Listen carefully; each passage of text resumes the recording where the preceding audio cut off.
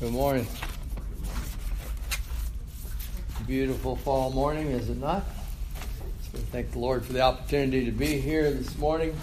I'm going to go ahead and pull up this title slide, and then I got a couple things to say before we get right into our lesson. Title of the lesson is "Let Us Do Something Beautiful for God."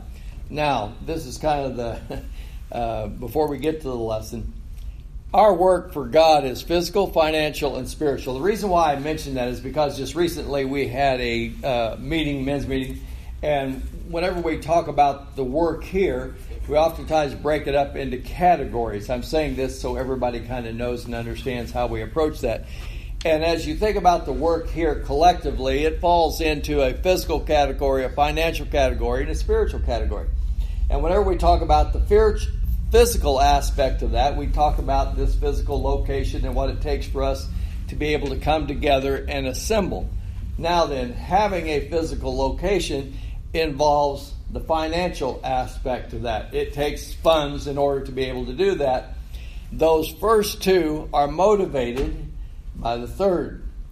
But the first two also help in being able to conduct the spiritual aspect of that, the preaching of the gospel and so forth, the coming together for worship and teaching and all these kinds of things.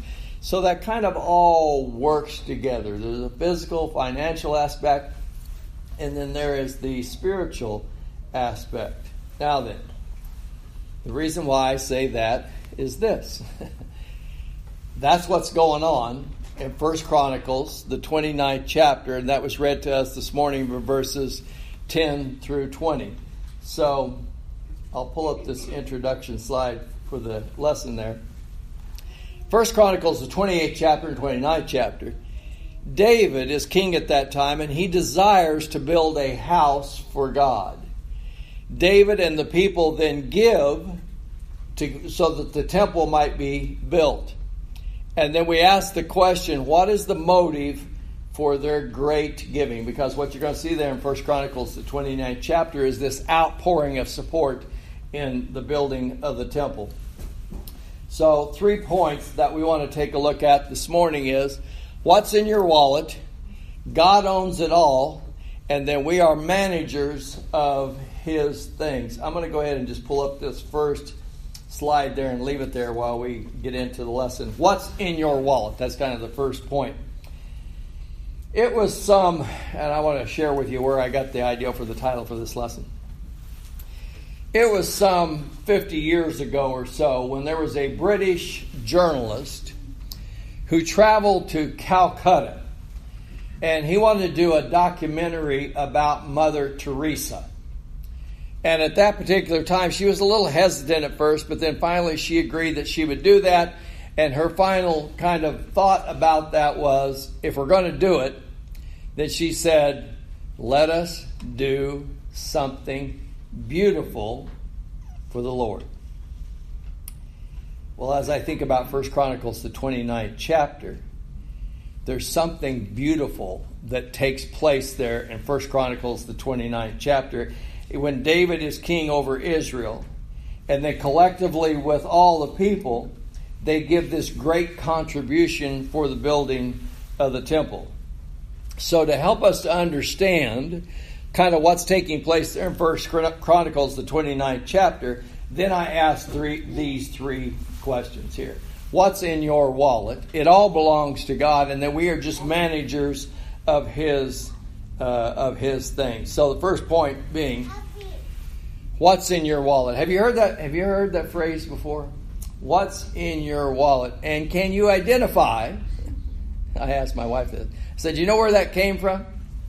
She thought about it a minute. She said, yeah.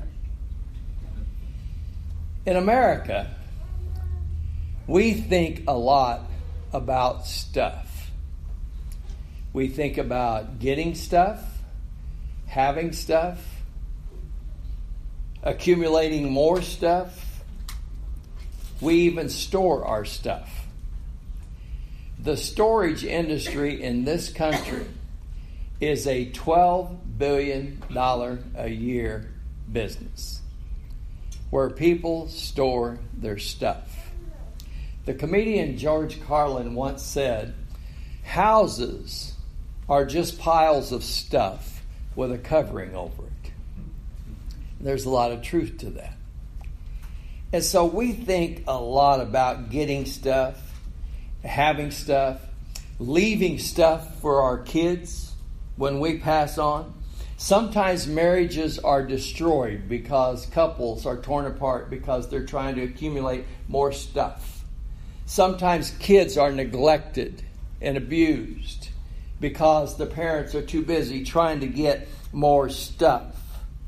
And the Bible says a lot about stuff, only it doesn't call it stuff. Modern translations calls it money. It calls it riches. It calls it mammon. But the Bible talks a lot about stuff. But I want to add this. God is not passionate about you and I having a lot of stuff. What God is passionate about, He's passionate about you. He's passionate about me. He's passionate about people. And the other thing that He's passionate about, His glory. That's why Jesus said that all the law and the prophets hang on these two commandments. You shall love the Lord your God with all your heart, with all your soul, and with all your strength, and love your neighbor as yourself. That's what God is passionate about. So let me ask you, what's in your wallet? You know, that's a phrase that was used in an advertising blitz by a credit card company. In 1 year, they spent almost $285 million in pushing that phrase. And after they had done that, and they're still doing it, they said that has been hugely successful. And that there is now a 98% recognition rate with that phrase. 48 million people now carry their credit card. What's in your wallet? And so how is it that 1 Chronicles, the 29th chapter, kind of fits in with that phrase? Well, 1 Chronicles 29 is talking about when David decides that he wants to build the temple, the contribution that he is going to give. And then the people and the outpouring of the contribution they give in support of that temple. Something physical, something financial, something spiritual is involved in that equation that is taking place there in 1 Chronicles, the 29th chapter. Before I get to that, I'm going to say this phrase one more time. You may get tired of hearing this by the time I get finished today. But I'll say this one more time. What's in your wallet? And then I want you to think about this. You and I both have the same thing in our wallet. And I'll explain that as we go along. In 1 Chronicles, the 28th chapter, David is king over Israel. The nation is at its height. David has been richly blessed. The nation has been richly blessed. David is crazy rich as king over Israel at this particular time. David lives in a palace. But there's something that is weighing heavy on his heart. And the thing that's weighing heavy on his heart is this.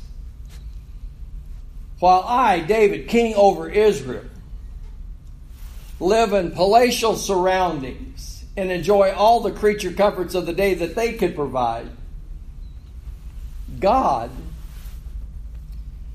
dwells in a tent. And David thinks, this is not right. The king lives in a palace, and the God over it all dwells in a tent. We need to do something about that.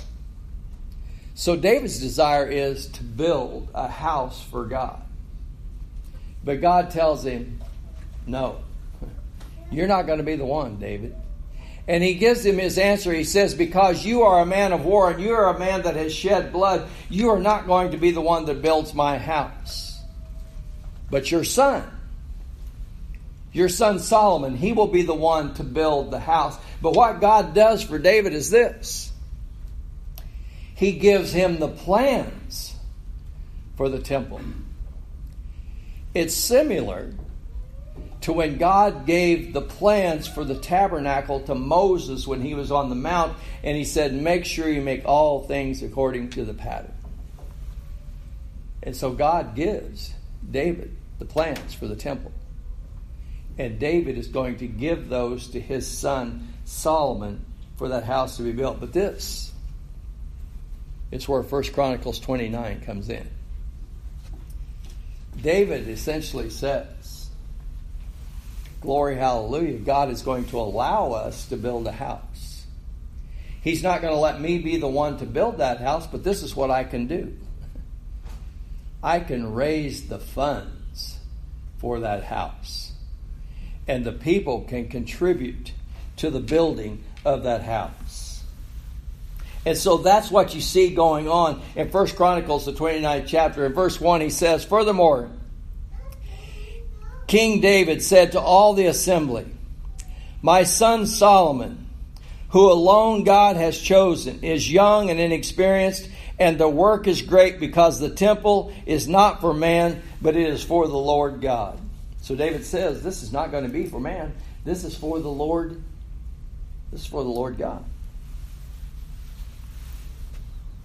And whenever he says that, that's something to keep in mind. So as we stop and think about this facility, we think about where we are. We think about the furnishings that we have. We think about us coming together. We think about classes that we teach. We think about all the effort, energy, financial support that we give to this. It's exactly the same as what David said is going to take place there. This is not for man. This is for God. That's where the spiritual aspect of that comes into that equation. So what David is saying is, that's the desire of his heart. And that was his attitude. And that's what motivated him. And so David is the one in 1 Chronicles 29, about verses 6 through 9, who kicks off the giving. But then the people see what their king does, and they follow in that pattern of giving to the Lord. And it is, as someone suggested, a snowball became an avalanche as they contributed to the building of the temple. It's been stated, and correctly so, what takes place in 1 Chronicles, the 29th chapter, this is the largest one-day giving ever. Ever. Beginning at verse 6, 1 Chronicles chapter 29. It says, then the leaders of the fathers' houses, leaders of the tribes of Israel, the captains of thousands and of hundreds, with the officers over the king's work, offered willingly. They gave for the work of the house of God 5,000 talents and 10,000 darics of gold, 10,000 talents of silver, 18,000 talents of bronze, and 100,000 talents of iron. And whoever had precious stones gave them to the treasury of the house of the Lord, into the house of Jael the Gershonite.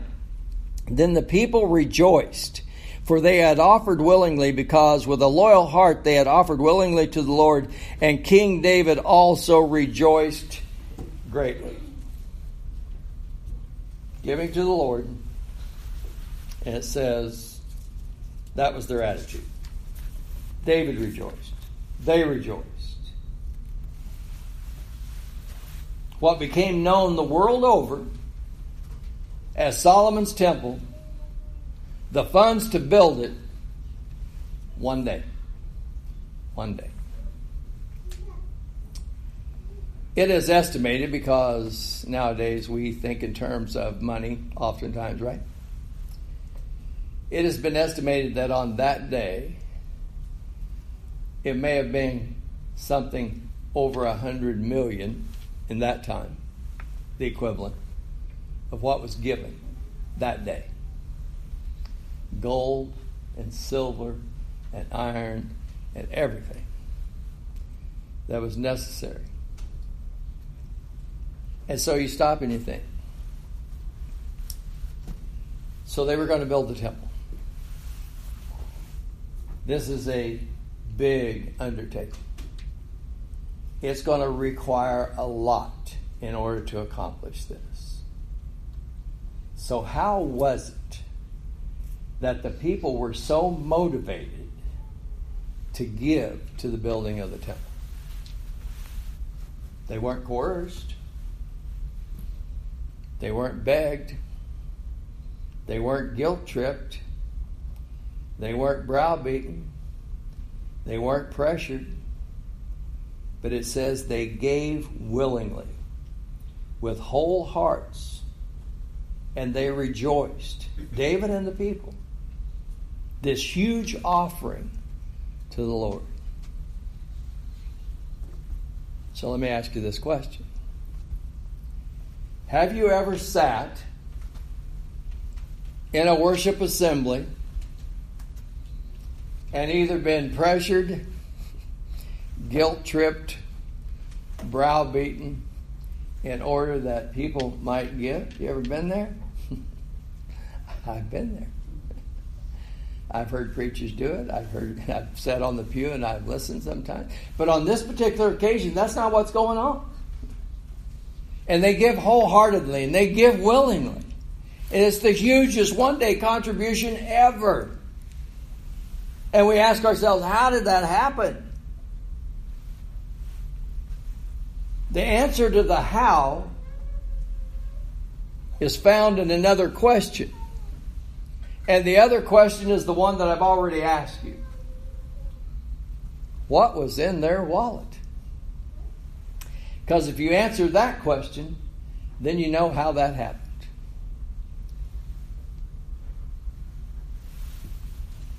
First Chronicles, the 29th chapter, and verse 16.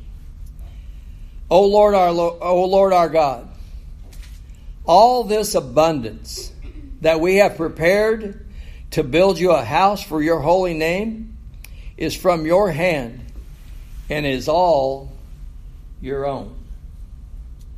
So what's David saying? What David is saying is it all belongs to God.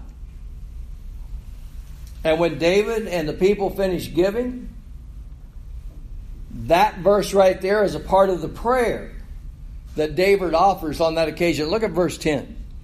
Therefore David blessed the Lord before all the assembly, and David said, Blessed are you, Lord God of Israel, our Father, forever and ever.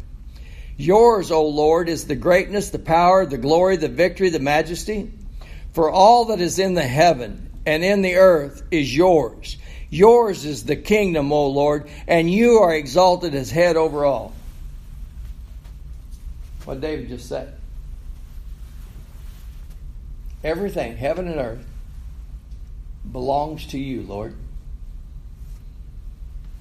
And you're the king over it all. So you know what David is saying? I may be king, but he's King of Kings. And in this kingdom, where I'm king, he's really the king. He's the king in this kingdom. And it all belongs to him. So David is saying, I know who the real king is. I know where the real throne is. And I know who sits on that throne. David knew who was king in his kingdom. That's what he's saying. So we think about us as humans.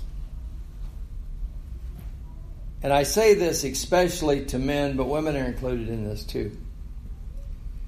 I like to think I'm an equal opportunity offender. we like to think about what we do, don't we? And we like to think about what we've accomplished, and we like to think about what we've accumulated and all these kinds of things. And sometimes we may even be kind of trying to get people's attention, say, look at what I've done, look at who I am, and look what I built and what I accumulated. And so we have to stop and ask ourselves this question then. Who's the king in your kingdom? Because David acknowledged who was the king in his kingdom and where all of his blessings came from. So let me give you this illustration. I think most of us are probably familiar with, have heard of an author, writer by the name of Stephen King. You ever heard of him? Hugely successful, enormously wealthy. Stephen King. He gave a commencement speech at a college a number of years ago. And on that particular occasion, as he was speaking to the graduates, he told them a story about what had happened to him 2 years previous. He said he was walking along a country road. There was a van that came from behind him and hit him. And he ended up lying in a ditch, seriously injured.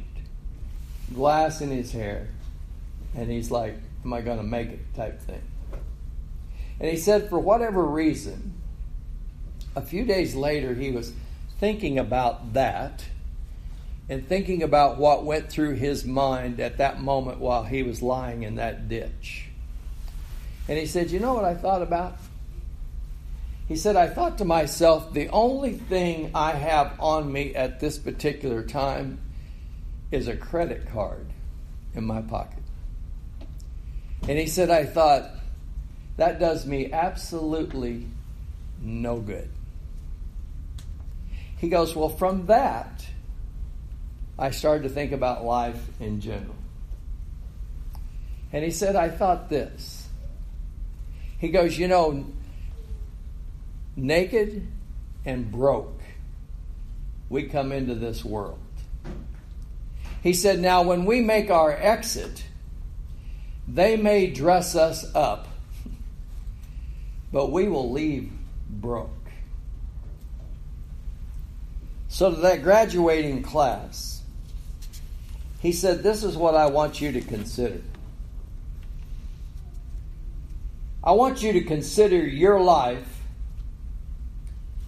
and all that you have as one long gift. Because all that you are and all that you have is just a loan. None of it's yours. And he says, what you give back is the only thing that lasts. He said, everything else is smoke and mirrors.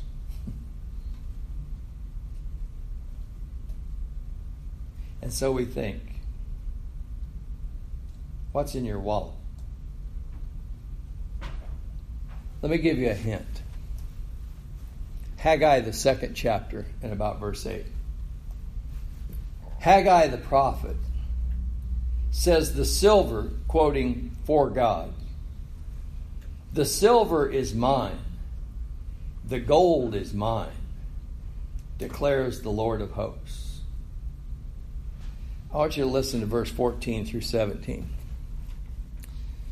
David says, actually David prays, but who am I and who are my people that we should be able to offer so willingly as this? For all things come from you, and of your own we have given you. For we are aliens and pilgrims before you, as were all of our fathers. Our days on earth are as a shadow and without hope. O Lord our God, all this abundance that we have prepared to build you a house for your holy name is from your hand and is all your own. I know also, my God, that you test the hearts and pleasures in and have pleasure in uprightness. As for me, in the uprightness of my heart, I have willingly offered all these things, and now with joy I have seen your people who are present here to offer willingly to you. That's the truth that David grasped. That's the truth that they grasped. That's the truth that we need to grasp. David says that I have given willingly and generously. They have given willingly and generously because they understand that everything belongs to and comes from God.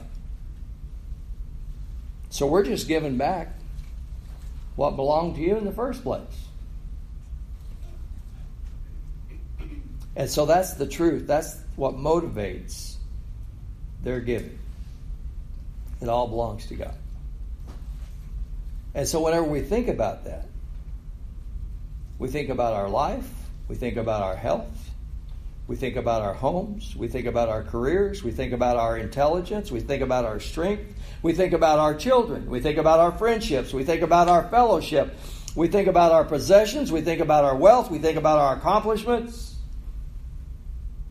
It's a gift from God. We don't own anything.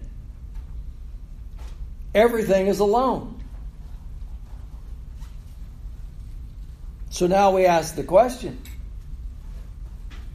what's in your wallet? It's God's money. What's in your life? It's God's blessings. And when we get that, that's a life-changing perspective. 1 Chronicles 29, verse 13 and 14. Now, therefore, our God, we thank you and praise your glorious name. But who am I and who are my people that we should be able to offer so willingly as this? For all things come from you, and of your own,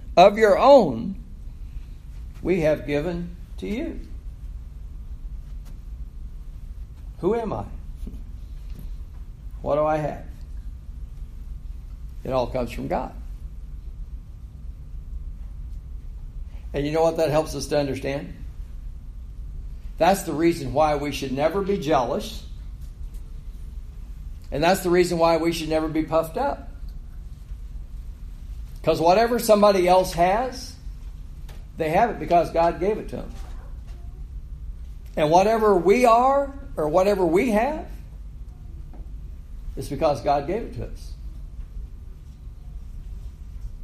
We don't own it. God does. God gave it. Everything we have is on loan from God. And so God gives it to us for a little while. And He says, here, take care of it. So in 1 Chronicles, the 29th chapter, verse 16, what David is saying is that it has dawned on him where this great giving came from. The abundance that we have prepared to build you a house for your holy name, it is from your hand, and it is your own. And that's what explains the amazing response that these people make whenever David says that there is going to be a house built for God's name. So we're just managers of what God gives us. Verse 17 is really the key to David's entire prayer. It says, I know also, my God, that you test the heart and have pleasure in uprightness. As for me, in the uprightness of my heart, I have willingly offered all of these things. And now with joy, I have seen your people who are present here to offer willingly to you. What's David saying? I understand that. You are the king in this kingdom. Everything that I have, everything that this nation is, has come from you. And I offer this in uprightness. and willingly back to you because I recognize it came from you. And now I rejoice because I see that these people recognize that also. And David says, I know that you try the heart. So in essence, what David is saying is money, talents, possessions, whatever it is all just neutral. The way we manage it shows where we are spiritually. And so when we stand before God, God is not going to ask you, well, what skills did you have? How much money did you accumulate? The question will just be very simply this. Out of everything I gave you, how did you manage it? That's the question. So I mentioned Haggai. And so when you think about 1 Chronicles, the 29th chapter, and you think about Haggai, the 2nd chapter in verse 8, where through Haggai, God says, all the gold is mine, all the silver is mine. You stop and you think about that. This outpouring from David and from these people in 1 Chronicles, the 29th chapter,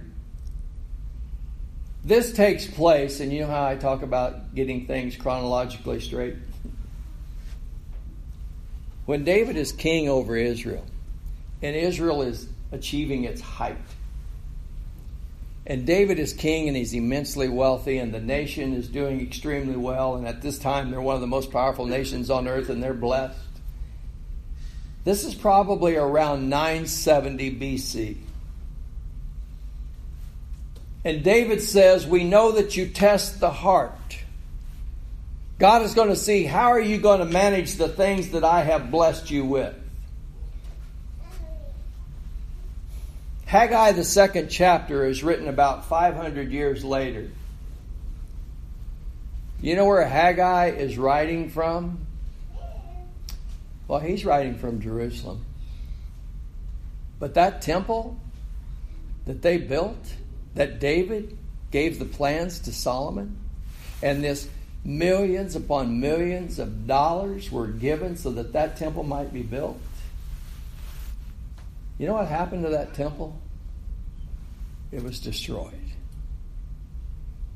Because in the decades and the centuries to follow, they won't manage the things that God has blessed them with. And so ultimately it'll be taken away from them. And so when Haggai writes, God has allowed after the captivity for a remnant of his people to return to the land. And they returned about 536 BC. But by the time Haggai writes, it's the late 400s. They've been back in the land for a while. God wanted them to rebuild the temple, but they haven't done it. And so now through Haggai, what's he do? He tells them, the gold is mine, the silver is mine. What's he saying? 1 Chronicles was written at the same time as what Haggai writes. Why did God want it written at that time? Because he wanted these people to reflect on the past history and where Israel had been at one time. And when those people understood that everything comes from God and all that we have and all that we are is from God, when they understood that, then they gave back generously. And so what God is doing through the prophet Haggai is saying, I want you to think back. You want to be blessed? Then you need to understand where all blessings come from. And through faith, you once again start to serve God. You once again start to give to God. And when you have that right, and when your heart is right, God will bless you beyond measure. So the blessings that we have, they're not to be held on to selfishly.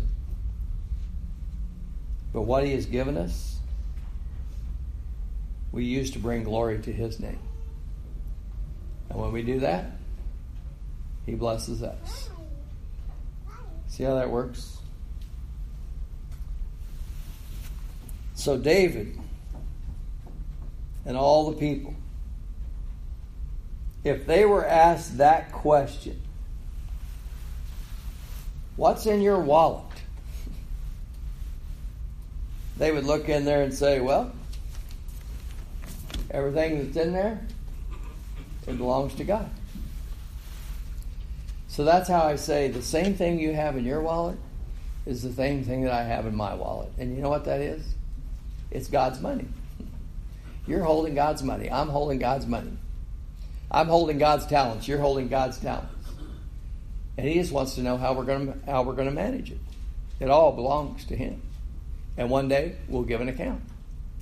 That's what Paul says over in 2 Corinthians, the 5th chapter, for we must all appear before the judgment seat of Christ and give an account for the things we've done in the body, whether they be good or whether they be evil.